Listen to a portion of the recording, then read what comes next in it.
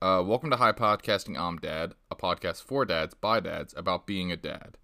I'm your host and soon to be first time dad, Steven, and joining me this week for the first time is our first guest, but now returning as co-host, Brad. And this week our guest is Brad's brother, Ryan. Brad, if you want to introduce Ryan. So I've known him my whole life, right? Mm-hmm. Easy to say. No, I'm happy to have him on the podcast.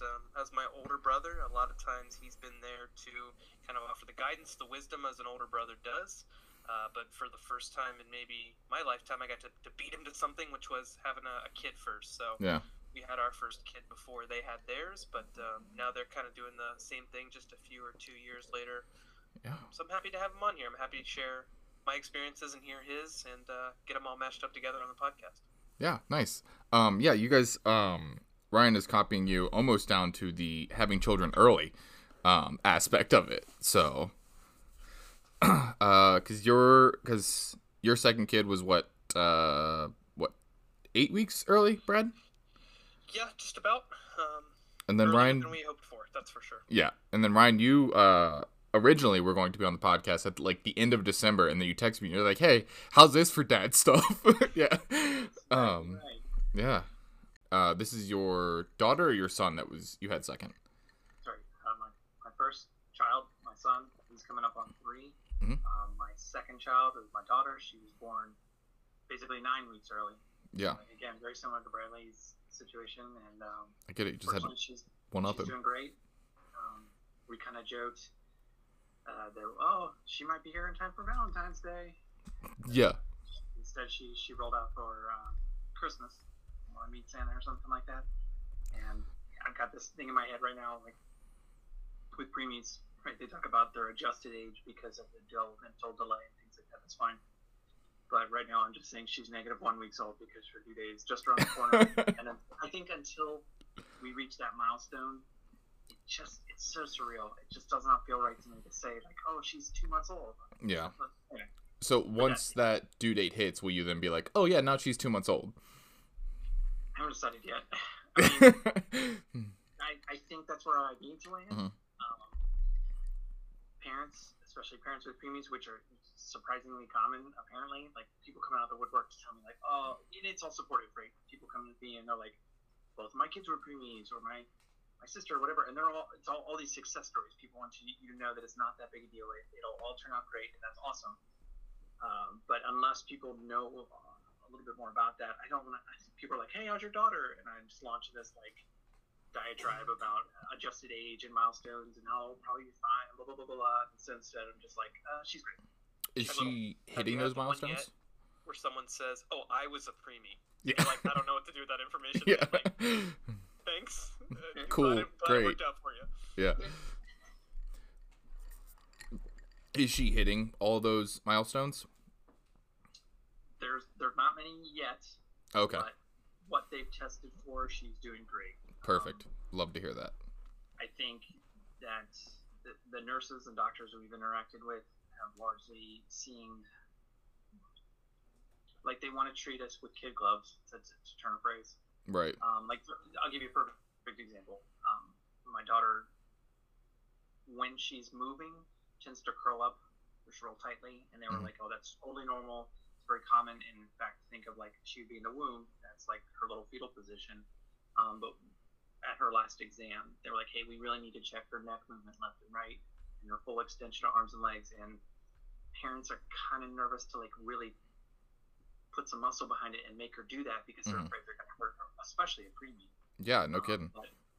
But they're all like, we do this day in and day out. We know exactly what we're doing. Let us push her gently into those positions. And I'm like, hey, do what you're going to do. You guys are the pros. Yeah, it's like whenever I get a haircut, they're always just like, "Oh, do you mind if we do this?" I'm like, "Hey, look, like you do this every single day. I have to trust you." I'm trusting you to be the pro. Do you think that you had some hesitation kind of go away because it's your second kid? Do you feel like if that had been your first, you would have had a little bit more of that anxiety, or is it now like, I've already had one, he's not broken, like, go for it? It's 1,000% so much better the second time around.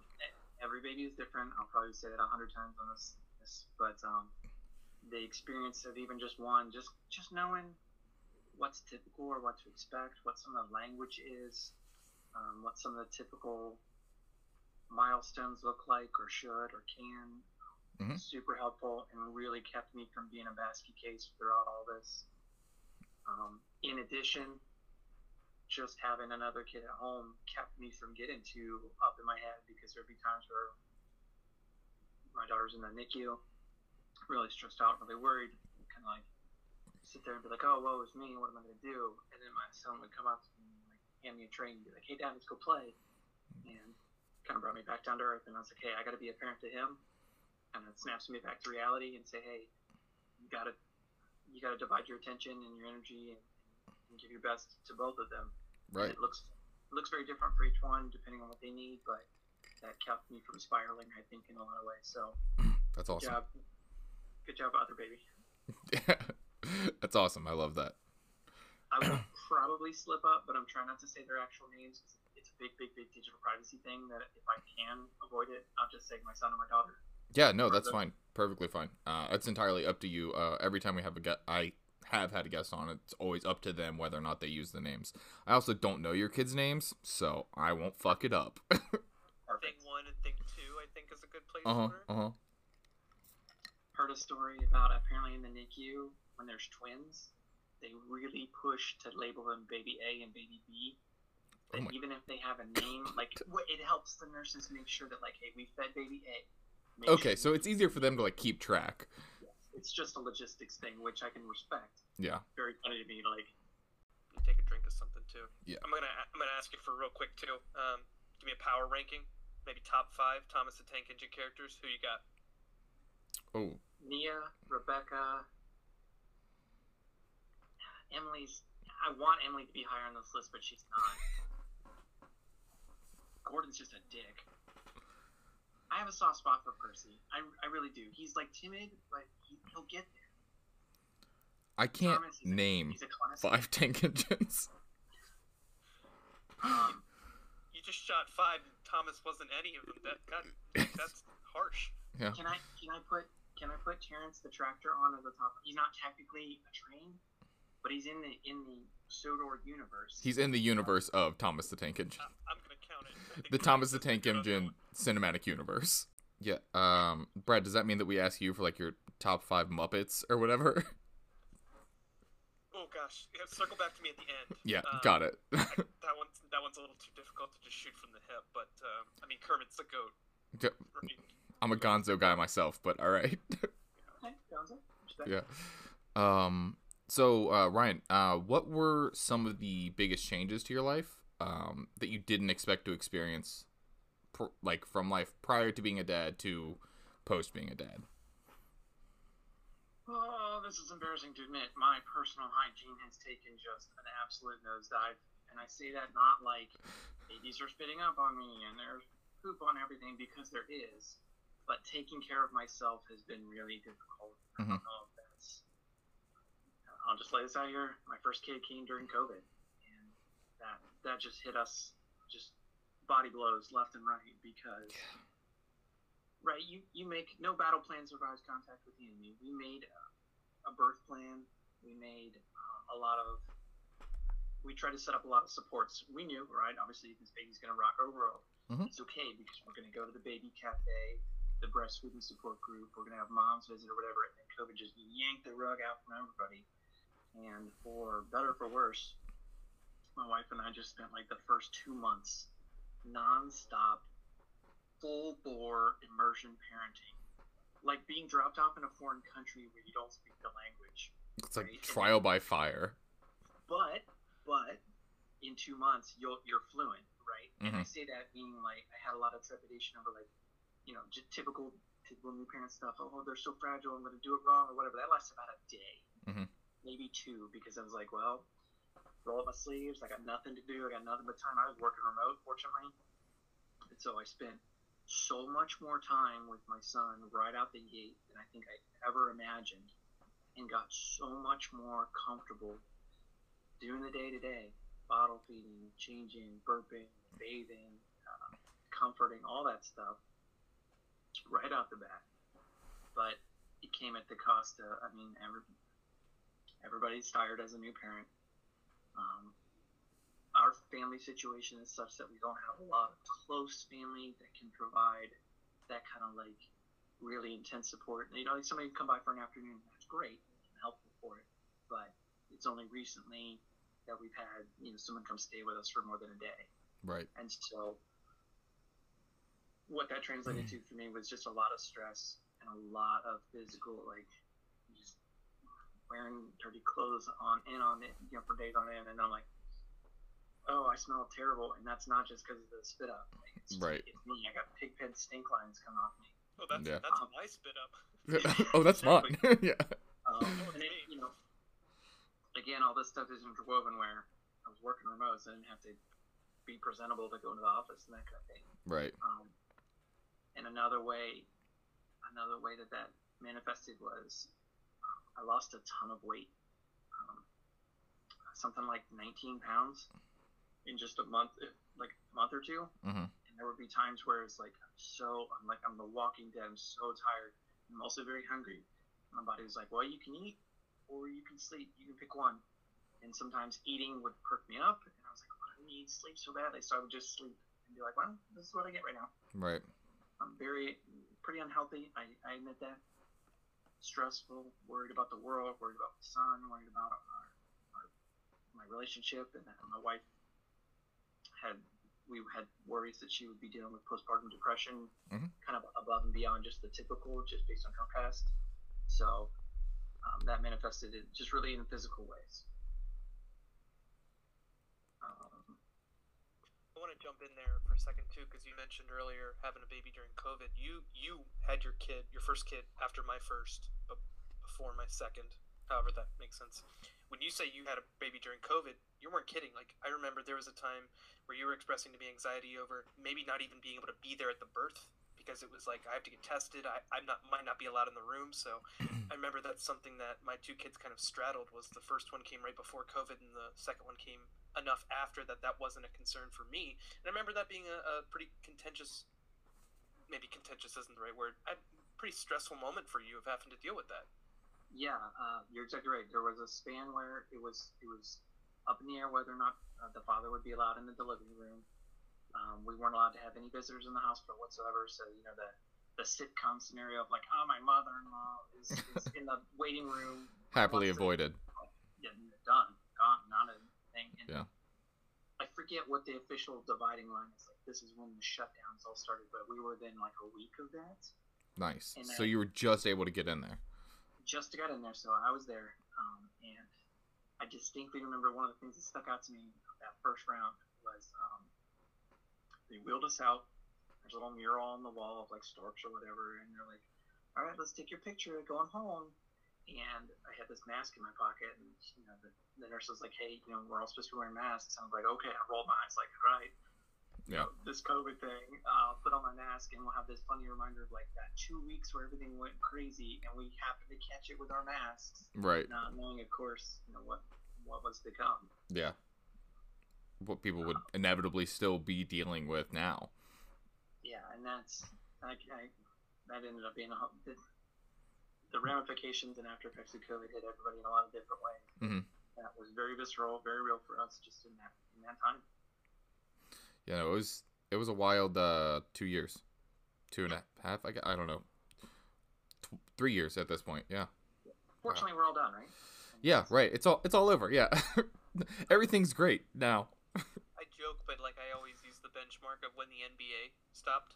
Like that's when COVID started. Was Rudy Gobert touched the microphone a couple days after NBA stops. Like that's, I kind of look back and think, oh, when we stopped playing basketball, that's when COVID started. Well, I distinctly remember it being like that was like a pivotal moment at the beginning of it. It was like, oh, hey, somebody on like this NBA team is sick, and I'm just like, oh, okay, yeah, cool, whatever.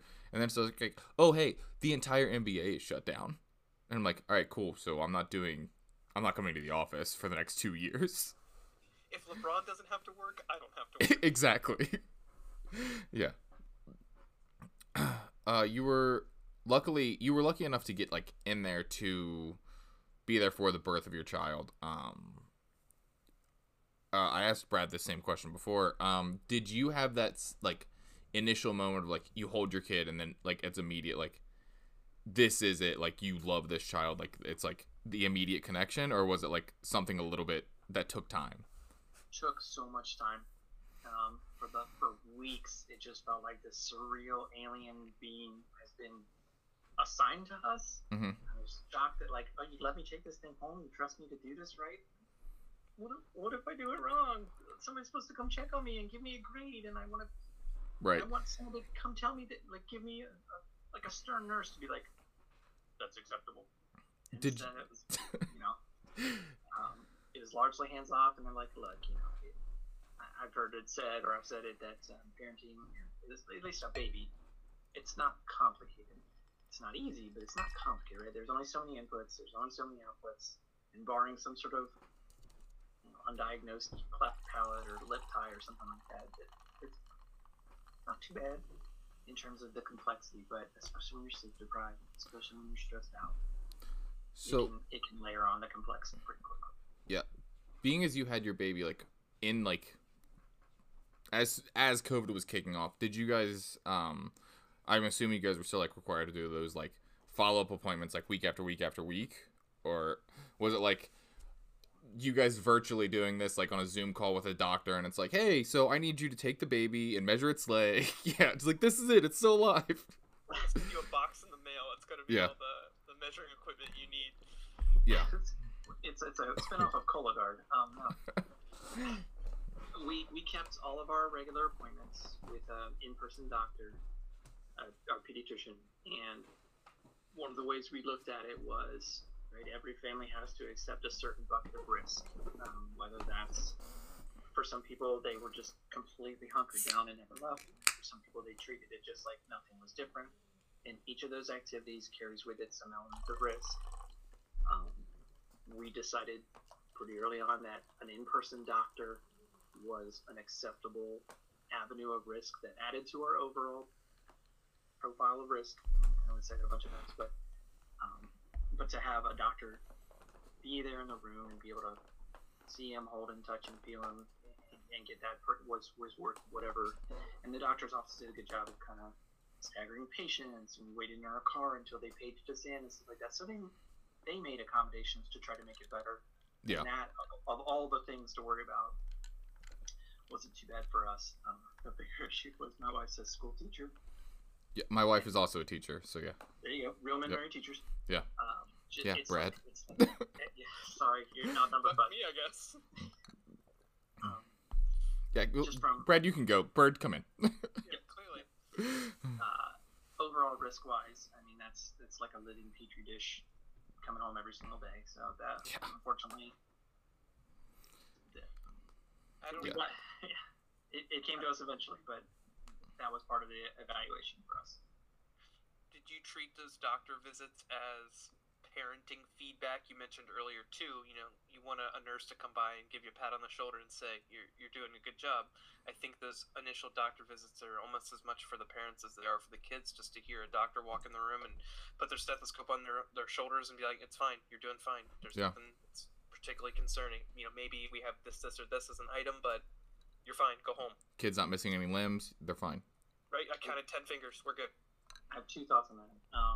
We got a handout at the end of each visit that was like things that you should be considering, and I considered the handouts we got so laughably simple and inadequate. It was like they had gone onto the American Pediatrics Association website and hit print of like what to talk about at a two-month checkup. And I think that's what it was. And the bullet points would be like, don't scald your baby with super hot water. Mm-hmm. The formula needs to be made with like room temperature. And then I would come to the doctor with really specific questions of like, I was really big into What to Expect, the book, which is a series. They have follow on, and I try to treat that as like, hey, here's the stuff you should be considering, not necessarily gospel. Not every baby's going to follow it exactly, but I use that as a discussion point. So I'd be like, this book is giving me ideas that at this stage we should be looking at left-right coordination, but really only with colored objects as opposed to black and white or something like that. Mm-hmm. And the doctor would be like, well, the handout says don't use scalding water. So if you're doing that, you're okay. Yeah.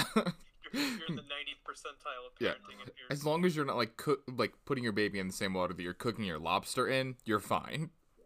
Yeah. And then the other one was, I really hang my hat on this. My wife and I kind of balance each other out where certain things she'd be really cautious about, and I would be less cautious. Mhm. And then for other things, we'd kind of flip. And when it came to the doctor specifically, I think there's a stereotype, or it happens a lot for new parents that they, a single sniffle and they rush them to the ER, and the doctor's like, chill, you're fine. We didn't really have any of those, but the handful of times that we did decide it was serious, whether that, we talked about it, we looked at the symptoms on WebMD, we looked at our books, we talked to our parent friends, and we decided like, hey, having looked at the whole picture, this is worth a doctor visit.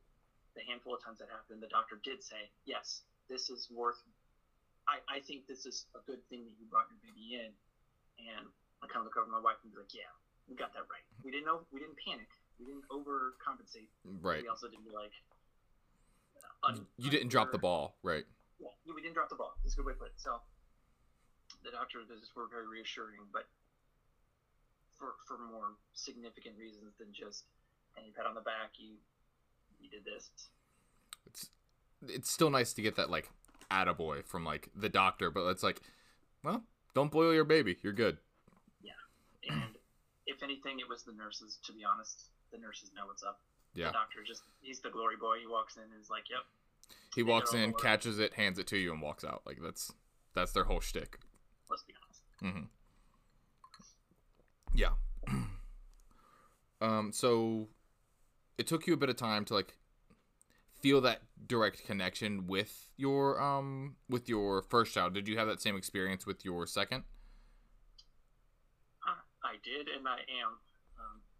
It's a little embarrassing to admit that. I don't love the way it sounds, but not at all. No, like, it's what we're here for. And maybe more so with guys. Mm-hmm. I definitely have heard people talk about, or the theory, right, that like a woman grows the baby inside of her, and that's when you can feel the kicking, and it's very visceral and very real every moment of every day, versus like, wife takes care of, has morning sickness, there's nothing you can do except hold her hair back. You go out to work, you come back, and then maybe at the end of the day, you try to feel the baby kicking, and it's not tonight. It's just kind of not real. And even when you're holding it, holding a baby, I think it's easier for me to be like, okay, yeah, once there's more of a personality, whether that's a smile, a well-timed fart, or just some sort of interaction, it becomes a little bit more real. But I'm okay with that because I know intellectually, right, my job right now is to just care for you and trust that it'll come with time.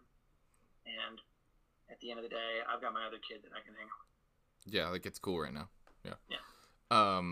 No, don't feel embarrassed to, like, say anything whatsoever, because, like, the main goal of the podcast is, like, to create a safe space for dads to, like, say those things that they don't always get to say with other people. Like, they can't express these things to their wives who, like, have these immediate connections because they have grown these children in their, like, wombs, like, shout out to moms, for, like, 9 months, sometimes longer, sometimes a little bit shorter, depending on how persistent the child is. But, like, yeah, no, we, like, all about supporting dads here. So appreciate that. Yeah.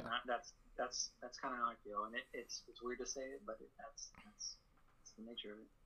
Definitely feels like having a terrible roommate just for at least a couple months. Like, they don't do any dishes. Yeah. They're up at weird hours. I don't really have a good connection with them. Like, I'm not sure if they have a job. Yeah. They haven't given me rent money. I'm not. But they get along with my dog, so yeah, and they right. passed a background check. Yeah. What can you do? Yeah. So those, like, we've had a couple, like, heavy moments here, but what's one of the things that you, like, enjoy most about being a dad? Being an uncle. Yeah. Yeah, no, I get that. That's awesome. Like Brad said, our kids are lined up really well, like staggered 1, 2, 3, 4. Being a dad encompasses, almost the whole spectrum of ups and downs and ins and outs, the good, the bad, the ugly. Being an uncle is just straight up awesome, and it's all the good parts and none of the bad parts. Pretty much. And I say that just the way our family shakes out. Like, we didn't really do aunts and uncles as kids, and then only recently is that us now. And it's like it's unlocked this whole nother dimension for me of like, oh, I get to use all this experience and hard-earned knowledge about raising a kid, but I just get to apply it in such a cool way where I'm like, oh, I worked out. It's like being an open mic comedian. I tested all this material already, and I know what's going to sell, what's going to play to the audience. So I get to roll up to Bradley's house and be like, oh, hand me your kids. I got some cool stuff. Yeah, you've rounded out your tight five. You got it. Exactly. Tight five. Let's go. Yep. Yeah. So rolling into that actually sparked another question that I just added to the Google Doc that I will use going forward. Do you feel that your dad responsibilities extend outside of like your two kids?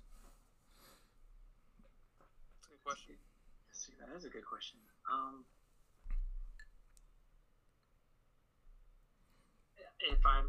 I'm not sure if I'm interpreting this right, but I think yes, because I'll give you my example. It's like when I'm at the supermarket and I see little kids run around, I always try to look at them and like be friendly to them.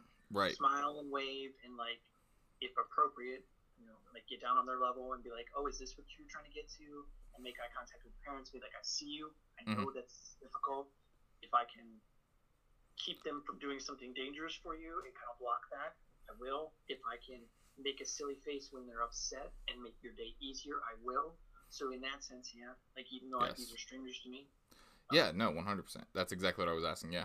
It's opened my eyes and like just be cool. There's overstepping, but yeah. Well, what are they gonna do? Fight you in the parking lot? It's fine. So I'll say to Ryan's credit, and I'm a little bit like this as well. I think we both grew up the kind of people that if a little kid runs up to you with a play sword and it jams it into your side, you're gonna pretend that you just got stabbed. And you died. Heel on the ground and die. Might be a little traumatic, for the kid. Yeah, but stupid games, stupid prizes. That's what they get. Yeah.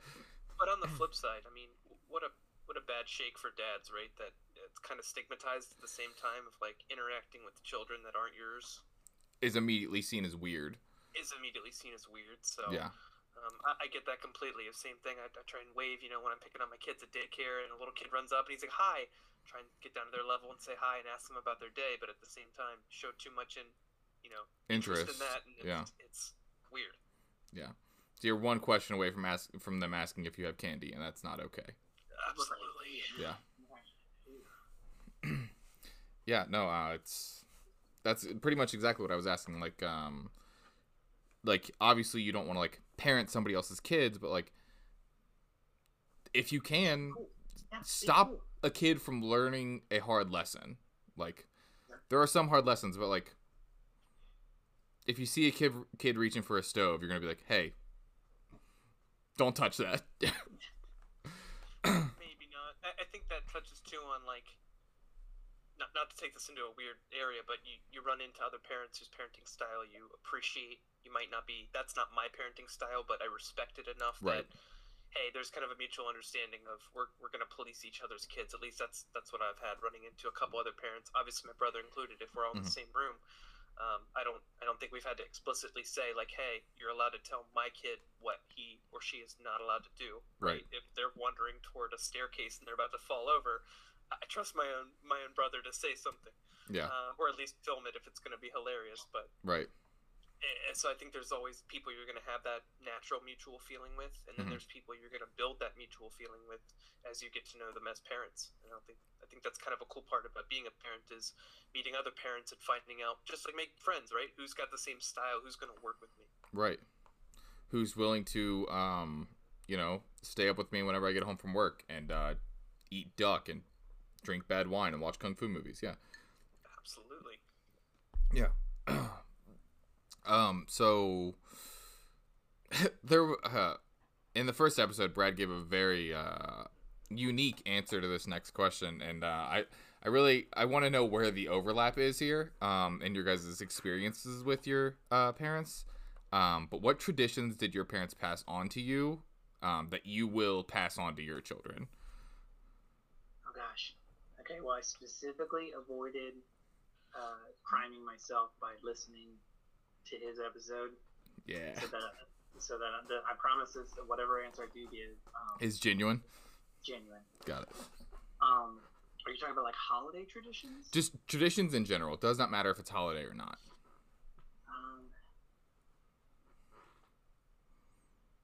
wholesome example, we ate dinner as a family pretty consistently. And I don't mean this like a Norman Rockwell painting, but like we spent a lot of time at the dinner table talking. We did kind of like a lot of nights it was either the best part of your day, the worst part of your day. Mm-hmm. Like in bed, so we could kind of get the vibe of how people were doing and either break it down and maybe offer some solutions or celebrate each other's wins. We did a couple of weird, like little card games. It's like almost like would you rather, kid friendly, of course, questions where mom and dad would be like, here's 3 foods, which one's the funniest, why, that kind of stuff. And I credit stuff like that to really developing just the fact that I get along with my siblings and we have a good sense of humor and can talk to each other and always felt like we built each other up. We didn't always like the same things, but I always felt like if one of us had an interest, everyone backed that up. It was like, yes, you like this team, we all love this team, the other team sucks, go, whatever. Or if you're gonna play, we all go to it, we bring you flowers, and we're there on opening night. No matter if I'm not interested in it, it was just what you do, that was the expectation. So some wholesome family stuff, and then there's like silly stuff. When my dad did laundry with us, the reward at the end was we got to ball up the socks and throw it at each other in a sock war. So we'll probably do. My son likes to help with laundry. He's really bad at it, but he likes it. So we'll get some sock war going on. What else? I don't remember the sock war. That's interesting.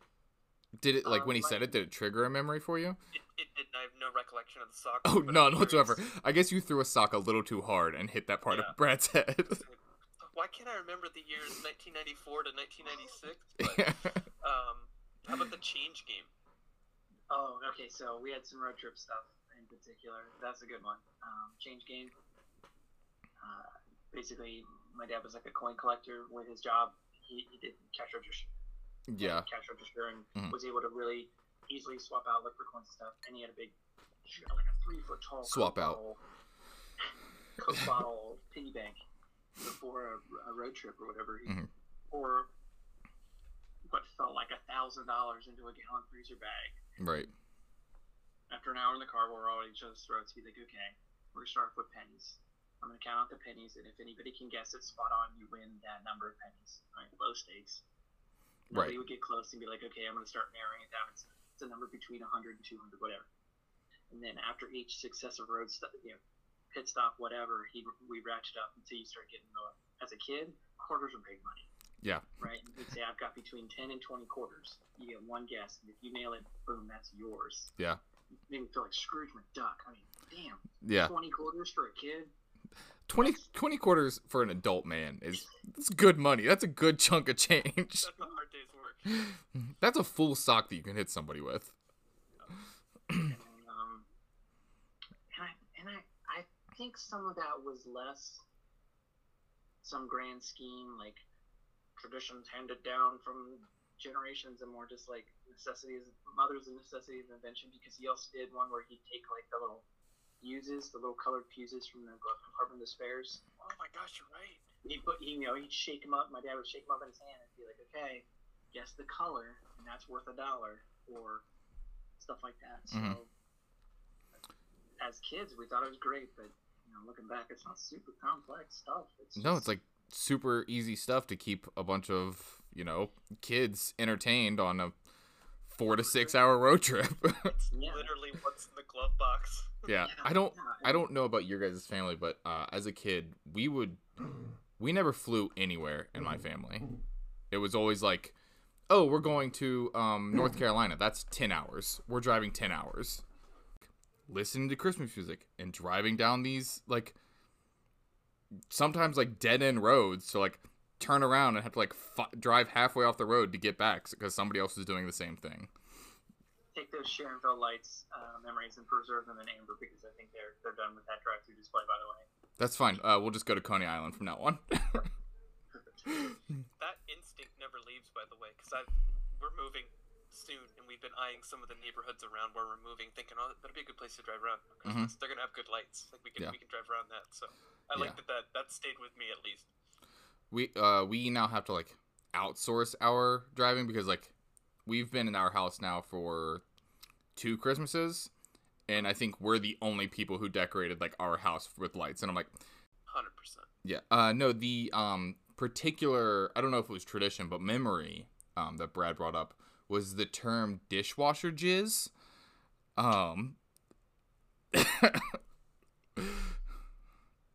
Yeah. Some instance of children, and it wasn't weird as a kid.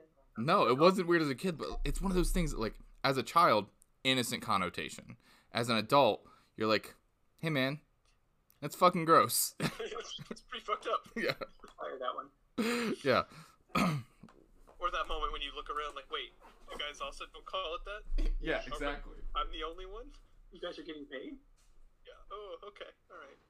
I don't know why that's the first tradition that came to my mind. I think maybe the question was phrased a little differently when I was recording my episode, so I want to say that there was a little bit of erasure on that one, but no, I distinctly remember driving around, Christmas lights, listening to that tape, checking out some of the neighborhoods. Yeah, I'm impressed that you have such wholesome examples of holiday traditions. What's one of the more, like, difficult moments you've had as, like, being a father? And, like, what was, like, the thing that made it the most difficult? Small scale. I wash my hands so much before and after everything that the skin on my hands in the wintertime is just ruined. So it's like, and that's like, you know, such a minor concern, not such a minor complaint, but that's the first thing that just comes to my mind, just because I'm like moisturizing like never before.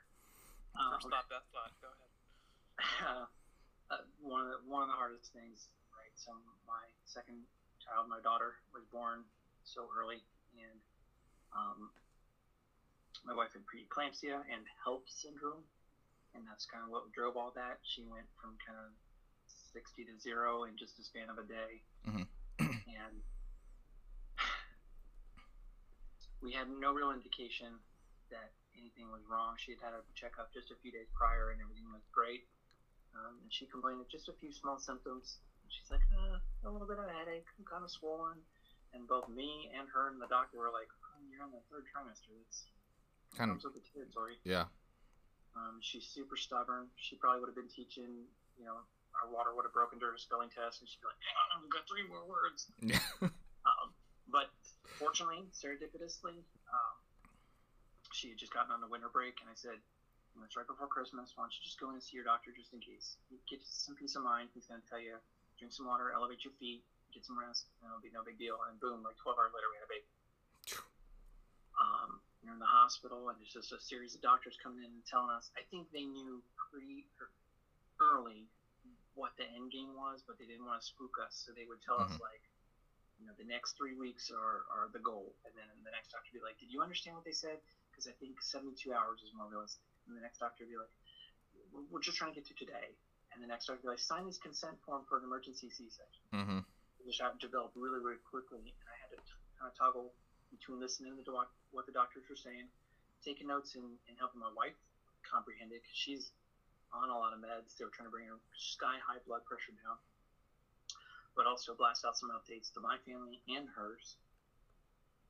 And then the surgery happened really quickly, and we faced this really unpleasant situation of, basically they came like, hey, who do you want to go see, your daughter or your wife? And that just wrecked me. That was between the absolute loneliness of them wheeling her away. It probably only took 20 minutes, but it felt like 100 years. Right. Yeah. It just felt like a movie scene where, like, they rushed her out on the gurney, and then, like, the room went from nervous energy and worry and action with people, multiple people in it, to just, I was the only one in it, in the back of the room, and, like, the little privacy curtain was still, like, slowly billowing, and there's a bunch of, like, discarded gloves and, like, plastic wrappers on the floor from, like, all the different medical equipment and stuff like that. Right. And I just sat there all by myself for a good spell before finally somebody came to come get me. And, like, obviously, like, I can deal. They need to focus on my wife, but that was definitely one of the hardest moments. Just overall, just the agonizing wait, and then having to pick, and they didn't let me see my wife right away just because she was in they call it SICU, surgery intensive care unit. Right. And like, she's sedated. She can't. I'm like, I don't care what state she is in. I need to go see her. I need to make sure she's okay. Yeah, I need to hold her hand and kiss her forehead, tell her what an amazing job she did. Until that point, I was so wound up. I was so exhausted and so wrung out, but I could not rest. I could, like, my shoulders were tense until I could finally see her. Yeah. And then I was like, okay, everyone's alive. Everyone's doing well enough, all things considering. That's when I finally got to just lay down and I think I crashed on a couch for a few hours. Yeah. Or figuring everything else. But that was probably the most difficult time between both of my kids, and that happened like 2 months ago. Yeah. So in the biopic of like your daughter's life that they eventually make, because she's going to go on to do great things, it's going to be like that scene where you're standing in the hospital room and all the lights go out and it's just like that one singular light on top of you, and the doctor walks in slowly and it's like, who do you want to see? Yeah, I get it. Lin-Manuel's going to make an excellent song out of it. Yeah, exactly. Yeah. Is Lin-Manuel gonna like play you in this? I mean, I'd be flattered. Yes. Yeah, exactly. We're on a podcast. We can probably get to like talk to the McElroys, who also know Lin-Manuel, and we'll get it to work. It's all right. We'll figure it out. Okay. All right. Well, All right. So when now we're gonna transition to a little bit of a different aspect of the podcast, where basically it's like the advice portion. Okay. So when it comes to raising a kid, what's the best advice you've ever received? Practical advice or Doesn't matter. Yes. Advice. Yeah, exactly. Yes. The practical advice actually comes from the dude on my screen right now. Bradley told me, I would ask him, like, hey, how many blankets did you buy? How many onesies? How many packages of diapers? And he's like, you're going about this all wrong. Really, babies only need a handful of things. Every additional one that you buy is really an exercise in what price are you willing to put on convenience. I definitely had this like spreadsheet mentality of like, as long as I can figure out X number of Y's, we'll be golden. And it's like, no, that's putting too neat a bow on it. It really is a question of like, having one car seat is the minimum, but if I put one in each car, then I never have to take them apart and reset them through, and that saves my back, it saves my fingers, it saves my sanity. And fortunately, we're in a space where we could afford to have another one, or I can leave one like a drop off and that sort of thing. So in terms of just pure logistics, don't not so much to focus on the right number of whatevers. It's about what you can afford from an economics perspective to make your life easier. Yeah.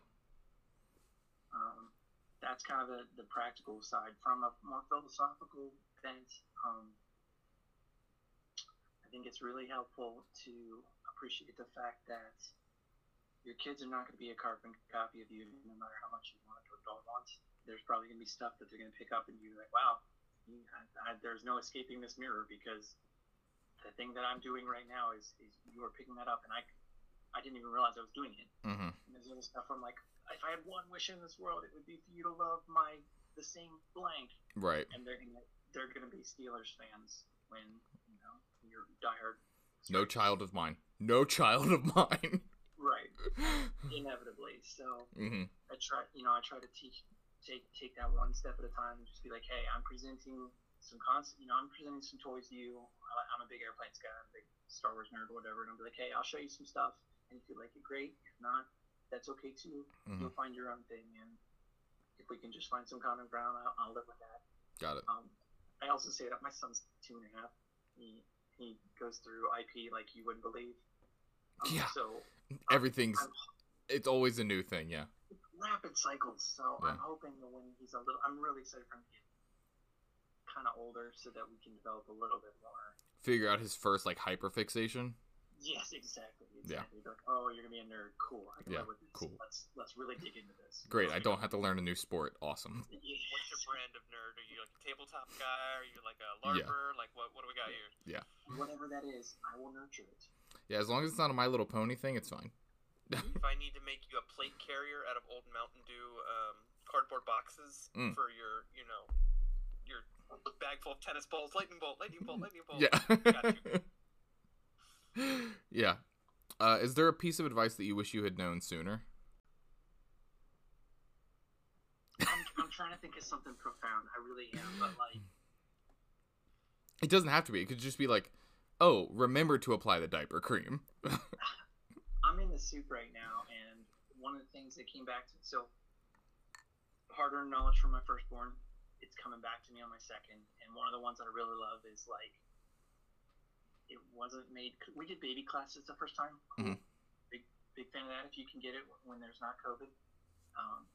Little babies, when they're hungry, they ball up their fists. They get the little Arthur meme fist, and then as they eat, it relaxes. And it's such a straightforward indicator of how full they are. Mm-hmm. Like, has nothing to do with burping or volume or whatever. I'm like, I just watch her little hands, and as they relax, I'm like, got it. Cut the Nailed check, it. wrap it. Yeah. So, I don't think that was. Nobody told us that the first time around, or they didn't right away. And I was like, that's so good. That's so easy. Let's do that. Right. No, that's good. The first time I've heard anything like indicating like, oh yeah, you're like, there are signs that your kid will give you whenever they are like not hungry anymore, and it's not just crying. Like, yep. Yeah, no, that's good. I thought of another. Yeah, go for it. Yes, go for it. Yes. Another piece of advice. So now that we have two, mm-hmm. a couple of parents have reached out to us and said like, hey, something we've learned is that first kid usually gets really jealous of the second, and it can manifest in a lot of different ways. And one thing that was communicated to me that you can try to combat that is to really hype up the first kid. And the best way that I know how or that I've heard is that if someone comes to visit in particular, or you're visiting someone, have them go to that kid one first and just gush and be like, oh my gosh, I'm so excited to see you. You're so big. You're so cool. You're the older sibling. You must know how the world works or whatever. And just fixate on that kid right. for at least, 10 minutes. And then when they've like crested and kind of calmed down and like go, that's when you go visit the new baby. And all the adults in the room understand like, okay, you're here to see the new kid. I get it. Everybody knows. It's an unspoken thing.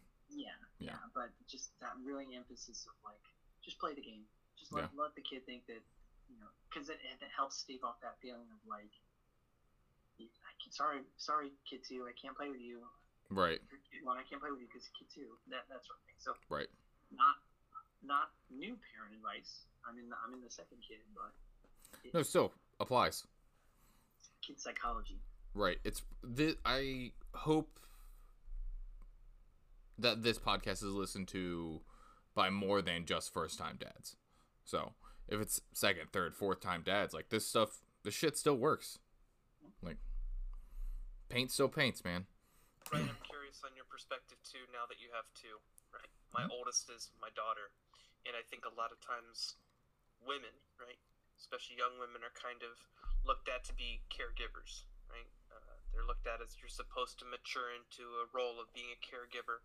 And I try to really take a look at what I teach my daughter to make sure she doesn't have as much as I can that pressure on her of you're a third parent to our second kid. You're the extra set of hands to help out. Like, no, you're allowed to be your own person. Your job isn't to take care of your little brother. While we always appreciate when she does, it's super sweet. It melts my heart when she wants to be a good big sister. Where do you think you're going to draw the line between your oldest kind of stepping in to help raise your youngest, and when are you going to step in to say, hey, no, you're your own kid. You don't need to be a parent right now. You need to be a kid. We'll take care of the parenting of our youngest. So in my case, it's older son, younger daughter. Mm-hmm. If he shows an interest, 100%, I'll let him drive that. But to me, right now, for us, that falls under the broader bucket of treating him like a small adult in general. And so I say, hey, when it's safe to do so, you can unload the dishwasher. You get the spoons, I'll get the knives. When it's safe to do so, you can help me put stuff in the dryer. And in that same fashion, I'm trying to find kid appropriate activities for you to help me take care of your sister. And for him, that's, hey, she had a blowout. Can you run to the drawer that we keep low on purpose and go get me a new onesie? And for the most part, he's excited to help. And he's super sweet. And like, we got him a little doll. And I tried to be pretty neutral about it. I'm not like, you have to play with it because I'm breaking gender stereotypes, but I'm also not like, you can't play with it because I'm enforcing gender stereotypes. I kind of like it was more like a practicality thing of like, hey, there's gonna be a squishy thing, and I need to know that you'll be cool. Yeah. So here's a doll, and I'm gonna watch you interact with it. And if you're gentle with it, that's one step of me being more comfortable being around your baby sister. Right. If you toss it from the neck like a rag doll, I'll be like, okay, we've got some work to do. Yeah. Okay, there's therapy that's needed. Yeah. Yeah. So Let's talk about that. Yeah. Shooting right down the middle here. It's just one of many adult family responsibilities that I consider part of his world, where I'm trying to introduce these things, but I'm not beholden to him. Like, I'm not like, I can't do this without you, kid. And if he usually gives me one solid like, oh, cool, I'm interested. And then he's like, oh, now I'm going to go back to trains. I'm like, all right, well, we got one. Yeah. That's it. One is enough sometimes. Yep. And it's just, I'm playing the long game, right? Laying the foundation. Right. As an older sibling, do you feel that you were kind of pushed into that role of like helping raise your younger siblings? Not at all. No. Not at all. My parents did a great job of being parents, and then we interacted as kids. And now, older sis may have a different opinion on this, but I never felt like I had to raise Bradley in any way, shape, or form. Right. If anything, for a spell, it was like, this kid's super annoying. He likes all my things, and I want him to do a different thing. Like, it was annoying. He was my annoying little brother for a while, and then, fortunately, he got cool later in life that we're very similar in some cool ways. So that's been awesome. And I'm not just kissing ass because he's right in front of us. Yeah. At what point did he get cool? Looks at your watch. Yeah. February? Yeah. Because the entire time that I've known Brad, since 4th grade band, he's been very much the same person. Like that. he's like grown, like become more like, I don't know, he's always been a very accepting individual of like other people, of other ways of thinking. So I don't know, Ryan, maybe you're just the jerk here. I don't know. we were, when we were little kids. Right. When I was like 8 or 9, I was like, that was really like, he's so annoying, blah, blah, blah, blah. But then as we got to teenagers, we would spend like summer break together, and we'd play Legos and watch movies and play video games and stuff like that. And there was still some friction, but I was like, okay, he's my bro. We have a lot of things in common, and it was nice having player 2 kind of thing. Yeah. But there's, you kind of point that out. Our personalities you tend to be a little bit more meticulous, a little bit more organized. Growing up, I remember your room, everything had a place, everything in its place, right? Me, I was a little bit more messy, a little bit more disorganized, and that's okay. I think our parents did a good job of understanding the 2 different personalities, of those 2 different children, and how to play to that in certain times to say, hey, you need to be respectful of the fact that he's got an organization system, you need to respect that. Right. Or, hey, right now, he's kind of just doing his own thing, you need to let him do his own thing. So I think our parents did a good job of kind of figuring out how we're different people and how there are going to be times that we can put those 2 people in a room together and make it work, but there's also times that we need to have them separate to let them grow and mature as their own people. We had separate bedrooms as kids. I know not every family can do that, and some choose not to do that. But we all had privacy. We had our own bedroom. Man, we were sounding like a really well-adjusted family growing up, right? This is awesome. Yeah, I'm noticing that, and I promise there are warts, but I was gonna say, knowing your dad and knowing Brad, how you turned out so well adjusted is a mystery to me. Because Brad is like, Ryan, you seem very much like the long range sniper of the family, whereas like Brad is like, okay, yeah, I'm like the like trench gun guy, but like Tom is like, all right, I'm gonna take this AK-47 into this room, and it doesn't matter what I hit. You got a pretty good read on things. Mm-hmm. Yep. Mm-hmm. Yeah. it's good to have somebody with the finer details intact. Was there a piece of advice that like somebody gave you and then like it just turned out to be like complete bullshit, was not needed whatsoever? Feel free to name names. Just absolutely put people under the bus. Yeah, name drop some bitches. I mean, just right under the bus. Yeah. There are pieces of equipment infrastructure that I think are politely not worthwhile. A lot of it's like I think parents, and I think it comes from a good place, but parents can get a lot of stuff that's overkill, or at the very least, I encourage new parents like, hey, start small. You don't work up to this, right? See if your baby will take unwarmed wipes, and then if they just pitch a bitch and can't deal, then get the wipe warmer. But you don't have to start off with that, and that's as much, big baby pushing their wares on everybody as anything. Right. So some of that advice came from, but just like, oh, you gotta have all this stuff, and I'm like, I don't know if we need that right away. We have an entire extra bedroom in our house that is just filled with baby stuff right now. And it's not stuff that we've bought, but it's stuff that like people have gifted us. And I'm just like, I can tell you right now, I'm never going to use that thing. And it says here we need to throw to ads. Today's podcast is brought to you by Amazon. Yeah. Subscribe to Prime today to get a new free agent number. And then there are parenting concepts that we have not implemented, such as co-sleeping. Yeah, go ahead. What's the 7175 of baby advice? And it's just like, people need to do what's right for their family. Right. And for better or for worse, I'll bring this to a dad-focused perspective, right? Women have so much extra pressure on creating the perfect family and the perfect sleep schedule and the perfect feeding regimen. And I'm like, look, fed is best, right? Fed is best. The man. Best. I guess that's just a Garwood staple at this point. My wife's a superwoman, and she's. Shout out to moms. Shout out to moms. Couldn't do it without them.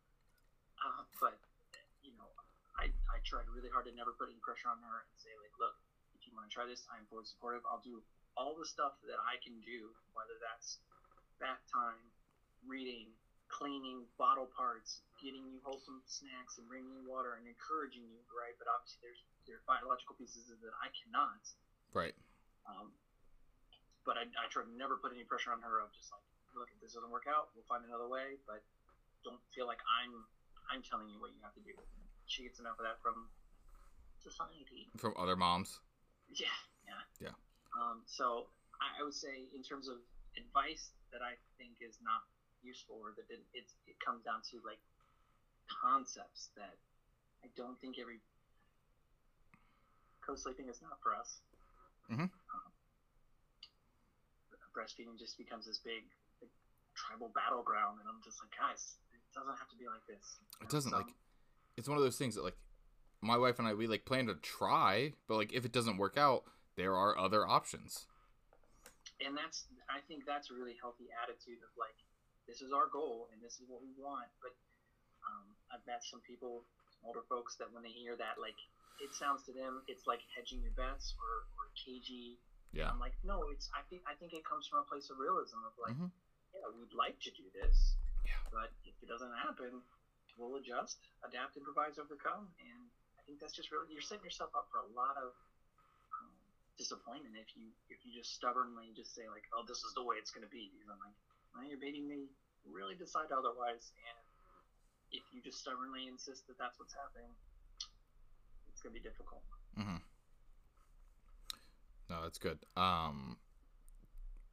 So now that we're done with the advice portion, can you tell me about like what was the moment that you felt like you were just killing it as a dad? Like this is the moment where you're just like, I did it. I'm a good dad. I'm there. I can count myself among the John Goodmans of the world. Nice. Good example. Yeah.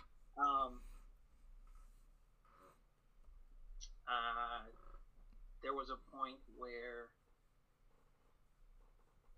my wife wanted to go to a book club, just get out of the house for a few hours and just do something for her.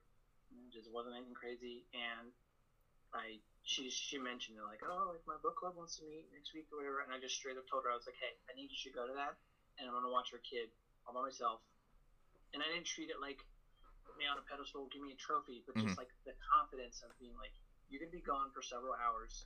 Yes, you'll be a phone call away if something really awful happens, but I had the fortitude to be like, no, I've been doing this now enough that I know the regular ins and outs, and I will deal with what happens.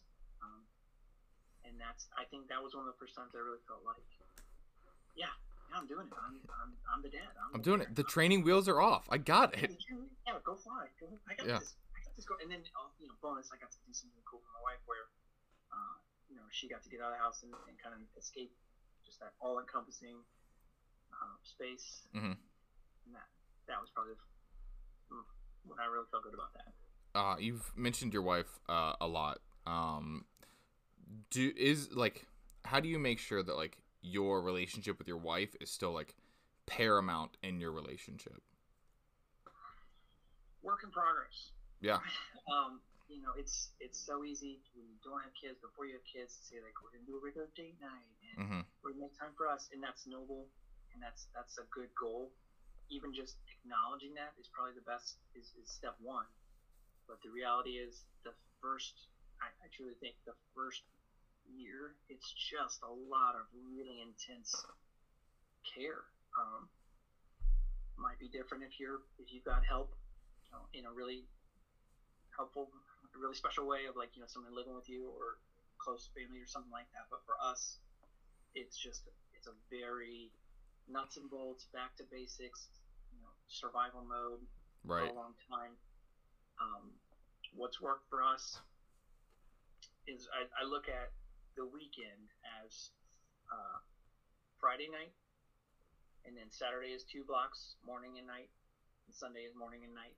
And so of those 5, I try to tell her, you can pick one of those, and I will do my very, very best to take the kids and either let you sleep in or go do something, go read a book quietly in the other room, and like I'll be the on parent in that block.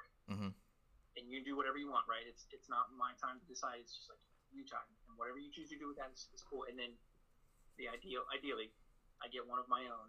Right. So if there's guys' night or there's a kind of house rule, if the Bengals are playing, I get the TV. Yeah. Right. And she's a Packers fan, so I try to reciprocate.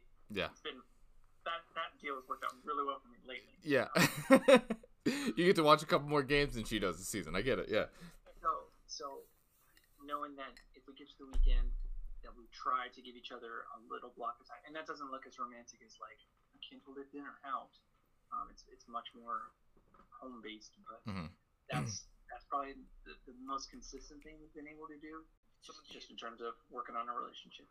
Some of the advice that I got prior to having a child, specifically for relationships, I was told the highs get higher, but the lows get lower. Do you think you agree with that? Because I'm on the fence. I don't quite know if I do.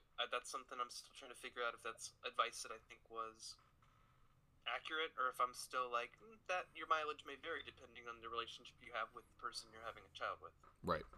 I think I'm closer to that take, in terms of, I don't think underlying our personalities and our relationship has been fairly maintained, but I'll give everyone the grace to say that sleep deprivation makes everybody an angry troll.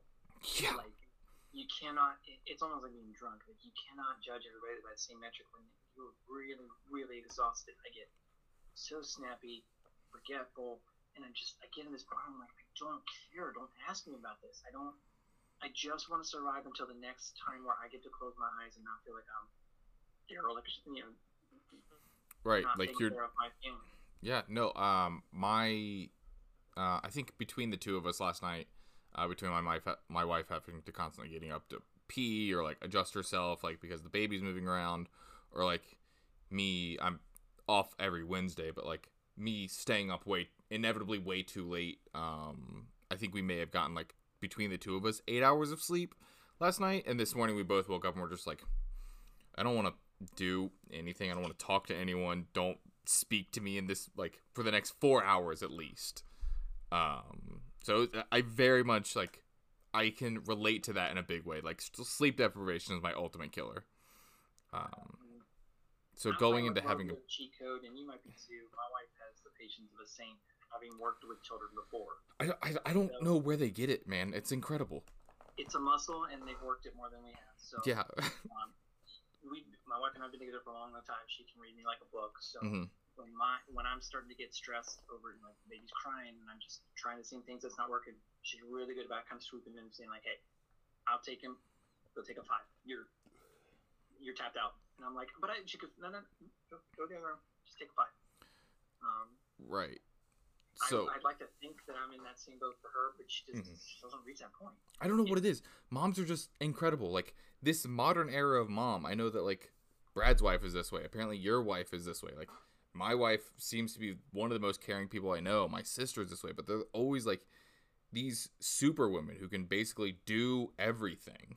I don't get it. I hope that one day us men can rise to that level of evolution. But until that day comes, I will rely on my wife. I think it looks differently for her, right? So, like I said, when I'm losing my cool, I get short. I might say some ugly words or not be as as tender as I should be. I think for her, it might look just pure exhaustion, right? Where she's like just worn down. So that can be part of it too. It's just understanding what that looks like in your partner and supporting them in the way that works best for them, because it might not look the same for you as it does for them. In those moments that you get a reprieve, for like a lack of a better word, how do you find yourself? How is it easiest for you to decompress as a dad? I know you're a big hot yoga guy, right? Yeah. Oh, yeah. Hot goat yoga. Goats is what takes it to the next level. My go-to is lately I've been powering through TCM. Like I love watching old movies because they're slow. There's no like laser blasts that are gonna wake up the kids. I can it's so slow paced that I can kind of stop and start it, and I'll usually watch, something on AFI's top 100 over the course of the week in little 30-minute blocks. But when I get a few minutes, I hit the DVR pretty hard. We're still like, you haven't cut the cord yet. Yeah. So I would play video games, but it's hard for me to start and stop that the same way. Yeah. So I like to watch movies and. Oh yeah, Citizen Kane! I got all week. Let's go. Sometimes I do that with a baby on my chest, and that's a win-win for everybody, right? Because it's just mellow. Right. They sleep well. I so miss with our first. There's a couple of months in the beginning where you don't really have to worry about what they hear, what they see, because they're not going to remember it. So we're listening to some pretty offensive rap in the house, or we got a pretty offensive movie going on. You got a Tarantino movie or something going on. You're holding a baby like, they're not going to remember this guy's ear getting cut off. But then, they get a little older and you're like, okay, I'm going to keep it down a little bit. And then you have your second, and it's like, well, I got 2 kids in the house now. Now I have to listen to. Everyone tells themselves they're not going to be that parent that listens to quote unquote the baby music. I'm just not going to play Baby Shark in my house. Well, let's see how good that theory holds when you have 2 kids. Right? You can't play Kendrick because the oldest one's old enough to use some of the words that he uses, and you're like, all right, well, I guess we're doing Baby Shark just a little bit. So. Yeah. Hey, Kendrick, release a version of Baby Shark. Right? I'm good for it. I would pay $12 on iTunes for that one song. Let's go. Do you have like a favorite story about like your dad that you would like to share, aside from sock wars or quarter games? Change game. Sorry. Change game. Thank you. Respect on that name. TM. I feel like we had an awesome dad growing up. He's hardworking. He worked in a restaurant, almost my whole life. And I remember later, as we were kids, he took some different jobs when the situation changed. And so, maybe to an unhealthy degree, I just think he worked super hard. Like, I just never remember him taking a day off. And I feel like I can respect that, but also know that for me, myself, I don't want to necessarily get a perfect attendance award at work at the expense of spending time with my family. And I say that understanding, right? He did that to put food on the table, to pay bills and stuff like that. And that generational changes. generational changes, and I just want to acknowledge that and be a part of that. And my dad did a good job of being present and showing us an interest. I joked about Thomas the Tank Engine. That was something I was really into when I was a kid. And I had a model train set. Yeah. And I just remember he'd be like, "Hey, we're going to work on this tonight." And I was like, "Cool. Just give me 30 minutes, and I swear we're going to build an entire train world." Yeah. Tracks and bridges and everything like that. And he's like, "Tonight we're going to focus on finding the right surface for this." Mm-hmm. And I was like, "What are you talking about? Like, we've got so much to do." And he's like, "Well, let's go to the store. We'll go to the hobby store and maybe look for something that looks the right kind of green, and then we can make like a little road on it." And it just, as a kid, I was so amped up, like, let's do it, go, go, go, go, go, go. Now looking back, I understand maybe some of that was just stretching it out and just really savoring just the fact that it took us probably a couple months to find all the right pieces. We'd go to the store and be like, "Oh, they didn't have the right curved section of track that we were looking for. Right. So we can't finish it this time, but instead let's go look at a new steam locomotive or whatever." And I was like, Right. "Okay, cool." And so I think that was kind of a neat thing that It's kind of like those quality moments with your dad. Instead of like a flash in the pan of like, we can just bang this out. This will take us a few hours and we can be done. It became this like long-term project, almost like reading a chapter book. Right. Each night and then ending on a cliffhanger, or at least just sorry, that's all we have time for tonight. As a kid, you're like, but looking back, I was like, man, that was cool. That it took us a little while to do that. Yeah. It ended up being a much, much more fun project. Yeah. Is there a distinct way that you've noticed that like your parenting style is different from your parents? The thing that comes to mind is just I'm so much older than my parents were. Mm-hmm. And this is for my wife too. Both of our parents had 3 kids by the time I think they were like 22, something like that. Yep, I'm the youngest, and I was born when they were 22. You're right. Wow. Same for my wife with 3 kids, and then my wife and I, we didn't have our first until like our early 30s. So it was basically a whole decade different. Yeah. And that comes with some serious ups and good and bad, right? Because I feel like emotionally we were much more stable. Financially, we were much more stable. We both had careers. I would say that careers at this point. Yeah. But I feel every sleepless night in a way that I did when I was in college. And then I pull an all-nighter, pop out of bed like a toaster, and be like, "Yeah, let's go kick some ass." Yeah, right. Let's bust some punks. Let's get it. Yeah. And now I'm like I'm counting minutes and being like, if I do this, I'm gonna pay for it at work tomorrow. And I don't know that one is necessarily better than the other. Mm-hmm. I definitely feel like our parents were young. And I do that game in my head where I go like, okay, if we have another one that's my age plus 18 is when they maybe go off to college. Will I be the typical age at their college orientation? Am I going to be some old man that's just like all gray? Right. Will I look good with like a salt and pepper beard? I hope so. Yeah. That kind of thing. And it's and that influences how I look at other parents, my peer. I go to work with other professionals, and there's a spectrum of. There's some people fresh out of college. They're now younger than me by a decent amount, and there's some grizzled vets that have like their kids are out of college. Their kids are my age, Mm-hmm. so I'm in the middle of that now. But I'm just starting my family, and whenever I meet a new young parent, I'm like, oh, let's talk, and then I find out like, oh, you're way younger than I am. Oh, you're very different. Yeah. So there's things. Baby, and you had a baby. Yeah. There's things that, there's common ground. There's things that we can talk about, but then there's other things where I'm like, oh, you don't have these things because you're just starting out. Whereas like I can just take care of it. Yeah. Pros and cons, good and bad, but I tend to view that as an age thing. It's very much like I like to judge it by like when I was growing up, the Star Wars that were out were like the like original trilogy, and then like my younger brother's generation, it's like, oh, you guys watch like the prequel trilogy, and then like my like nephews, it's like, oh, you guys watch the sequel trilogy. It's all like time can be measured in Star Wars. Yeah. I don't know how I feel about our kids growing up in the era of the Mandalorian, because pretty good. Book of Boba Fett, not so great. Yeah. We'll see how it works out. It's the era of Pedro Pascal. How's that? That's a lot better way of phrasing it. Yeah.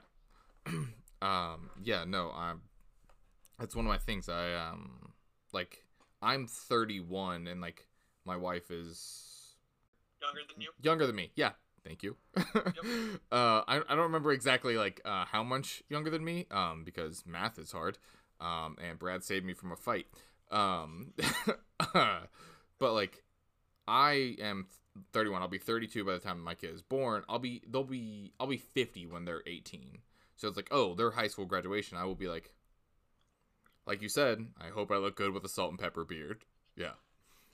Which is happening. Like, I'm noticing, like, throughout the day, I'm like, oh my god, how long has that white hair been there? And it's like 3 inches long. I'm like, Jesus. Hair growing out of my ear. That's not just a hair in my ear. Yeah, it's like, it doesn't matter how long, like, or how, like, often I clip my nose, trim my nose hairs at this time. Like, it helps. I think, I feel like at least a lot of my peers are following that more. It's trending a lot later, right? You get married later, you have kids a little later, and it's almost like a demographic trend at this point. So at least I feel like a lot of my peers that's more normal or that's more typical accepted. So that helps a little bit. Although I don't want to shame anybody for having kids young or having kids late, right? Do whatever works best for you, and if that's younger or older, great. I just hope you have a healthy family. That sounds corny, but I mean that. I mean, I really do. Yeah, no, like, that's one thing we hope for. Like, everybody has a happy, healthy family, no matter what the kid, like, yeah. As long as, whether you're married, like, raising your kid on your own, it doesn't matter. Like, as long as your kid is getting, like, all the love and support that they need, that's really, truly what matters. Sure. I think that about wraps it up.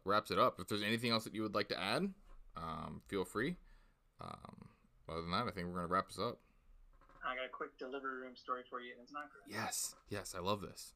I'm cards on the table. I don't have a super strong stomach when it comes to like blood or bodily fluids. And me neither. So this is good. I knew that, and I try to prep for it. So when we're in the for my firstborn, we're in the delivery prep room or whatever, and I just told the nurse, I said, hey, I'm the kind of person that might faint, and I want you to know that because I don't want you to have to take care of another person that's not conscious. And she's like, hey, like, good for you for acknowledging that, being upfront about that. I appreciate that. So she said, what we're going to do is we're going to position you just this way, where you're primarily looking at your wife. You're not necessarily focused on all this. Don't rock your knees, that kind of thing. Somebody gave me a piece of advice to take like Jolly Ranchers, because it's like a little bit of sugar, something to focus on to keep you, for like lockjaw or whatever. And I was like, okay, like I want to be there. I want to support, hold her hand, hold her leg, whatever. And then I was going back and forth over whether or not to cut the cord. I was like, ooh, what if it's gross? What if it's weird? What if I pass out? But in the moment, and it sounds so cliche, in the moments that those worries subsided, and I was able to just be like, yeah, I'm your cheerleader. I'm gonna watch this happen. I watched everything, and it was disgusting and amazing and awesome. And then they were like, okay, time for you to cut the cord. And I just got in there, 1, 2, chop. It felt like the consistency of Twizzler's pull and peel with like. God. Good ref. I like that. That was good. Yeah. And I'm glad that I did it, in part because for my second baby, it all happened without me, right? They whisked her away to emergency C-section, and I just got to see the end result. So if I had whopped on that and just said like, oh, I'll try again later, I wouldn't have got the opportunity, and I might not. So if you can, I would encourage dads listening to this to just be present and just do as much as you can. You find courage that you may not have if you're squeamish around bodily fluids like I am. Yeah. And it wasn't scary. It was wonderful, and I'll never forget it. And good luck to all the dads out there. Nice. Awesome. Ryan, thanks for doing this. That's it for this episode of High Podcasting. I'm Dad. for myself and Brad. You can follow us on Twitter at @OfficialDadcast and on Spotify and literally anywhere that you can listen to podcasts at this point. And other than that, if you want people to find you guys, where can they find you? I don't have any plugs. All my social media is super locked up. I don't want anyone following me. Yeah, no, that's a good point. Yeah. Ryan wouldn't even name his kids, so I doubt that he wants people to find him online.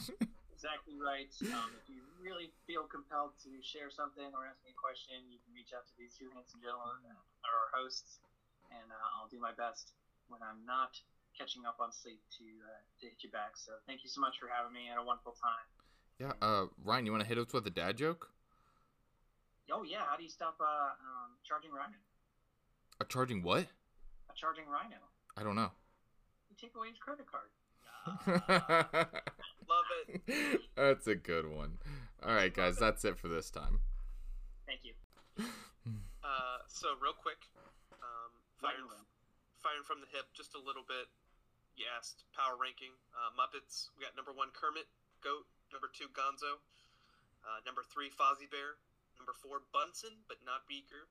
Don't at me. And number 5 Statler and Waldorf. Oh, Statler and Waldorf come in at both at number 5. 13. Yep. Got it. Okay. Okay. Second one, Ryan, I want to ask you, shamelessly stealing from another podcast, they do something called OUFL. Stands for Overrated, Underrated, Favorite, Least Favorite. OUFL. Hit me with an OUFL. And Steven, you're welcome to jump in on this as well. Baby products. What do you got? Overrated. Diaper Genie. Just use a regular trash can. Man, I'm happy I didn't spend money on that. Gotcha. Underrated. We can go around if you want to. Mm-hmm. Yeah. Underrated onesies with a zipper. Ooh, good Don't one. fuck with buttons. Just use a zipper. Just use the zipper. Yeah. Yep. Yeah, you don't want to deal with buttons at 2 a.m. Is it one of those things like, I know they have ones where you can like zip from the top or bottom? Yes, those are great. Got those it. are excellent. Get those. Got it. Because then when they have diapers that need changed or something that needs You can swapped just out, zip you up can the bottom. access yep, you got it. Got it. Favorite toy for a baby? Gallon freezer bag with dried pasta. Simple. Really? It rocks their world, and you don't take it anywhere. You can, in a pinch, you can eat it. I mean, Is it like spaghetti pasta or like rotini? There's different noodles. It's rotini. Okay. All right. Yeah. Don't be a fool. Damn it. Come on, get your head in the game. Yeah. Least favorites. A Blippy. Ooh, okay. Whoa. Hot take. No. Change my mind. Cocomelon. Okay. Oh, All right. yeah, no. Blippi's Fuck actually Cocomelon. Oh, hold on. Homies Because hate when you said Cocomelon. Blippy, I heard the B and just stopped listening because I thought you were going to say Bluey. And I was like, all right, cool. Hey, Brad, I need you to send me Ryan's address so I can fight him. We're done here. God, no. Bluey rules. I would watch that. I will and would and do watch that without my kid. Nice. I thought Blippi was awful until I found other children's programming, and it's not that bad. Yeah, Cocomelon is ass. We are a podcast against Cocomelon. Good. Glad. No, that's all I got. I just want to get your perspective on some baby stuff. I'm sad to hear you dished the diaper genie, though. I have not quite a genie, but it's a dedicated diaper trash can. We were gifted a diaper genie, and I don't care to use it. Again, if you need to go. But like the whole thing I'm with is like you're locking yourself into an ecosystem because at that point you have to buy their brand of the Right. little circular trash can rings. And then it's like, I'm out. Next time I'm gonna get to the stores until 2 days. I need a trash bag now. Like if you just have a trash bag, that's fine. But I'm I do probably have just one gonna that locks. bore the middle out of it and turn it into a diaper trash can. Wait, I said diaper genie was overrated, right? Yes, you did. Yeah. Okay. Yeah. We have a pail with a lid that's marketed as a diaper pail. It's just not the capital D, capital G diaper genie. Yeah. But- No. The biggest piece I'm saying is it needs a lock because eventually you're gonna get a curious 3-year-old who's like, oh, what's in here? Yeah. That's And days then- old shit, literally. Literally days old shit. Literally days old shit. So. And it doesn't matter how hard you try. It's hard to get out of the carpet. that those same child locks. I don't know, Ryan, if you've had the same experience. A lot of baby proofing stuff also works on older grandparents. Oh. I have fielded a number of calls and text messages like, "Hey, how do you get your kitchen cabinets open? You have to press down on the spring and then open at the same time. Yeah. How does a diaper genie work? You have to twist the lock that says twist to unlock." Or literally ask the other child. yeah, it's like the 3-year-old will get it 100%. So Yeah. No shame in that game, because I fumbled with those stupid locks, the little plastic covers for your doorknobs. Oh my They god. make fools of us all, but it's par for the course. I'm in the phase right now in the house of like our house is like almost 100 years old, so I'm like replacing all like the door hardware to like make sure that it actually locks into the door. That's the process that I'm in right now, and it is not fun. It doesn't sound like it. No. Nobody said that having a kid was going to be this much work. Right? Ugh. It's like, why did literally no one tell me that child rearing was going to be difficult? Yeah, exactly. Yeah, exactly. Come on. The opportunities to warn me. Yeah. You had 31 years to let me know this was bad. What else? You guys got? Anything? I take the tip over stuff pretty seriously with like furniture. I mean, that's no joke. Don't sleep on that. You a big like mounting stuff to the wall guy? Yeah, so that's what I'm talking about. Like the little brackets with Mhm. some sort of heavy duty zip tie or something like that. I mean, Yeah. It takes a few minutes, but when they start climbing, it's such a preventable tragedy. There's nothing funny to say about that. It's just do it. Anyone who says having a dog is not good preparation for having a child is lying. Having a dog is excellent preparation, mostly for baby proofing, I think. Especially your dog. Yeah, I have a lab, so Yeah. kind of anything waist level or lower has kind of already been baby proofed by having a dog. So Had to be. yeah, that tail's gonna baby proof better than you ever can. Right. You guys know what I'm talking about when I say grippy hospital socks? Oh yeah, I know exactly. Yeah, the grippy sock vacations. I know exactly what you're talking I'm about. mentally unstable enough to know grippy hospital socks. Yeah, I was gonna say I have a pair in the laundry basket. For adults, they're just unisex and they're just shapeless, right? It's just like they don't fit on anyone's foot well. Mhm. We got grippy like toddler sized ones for my son, and I didn't realize how much it was helping him walk confidently until we gave him character socks that were not grippy, and he wiped out instantly. Oh god.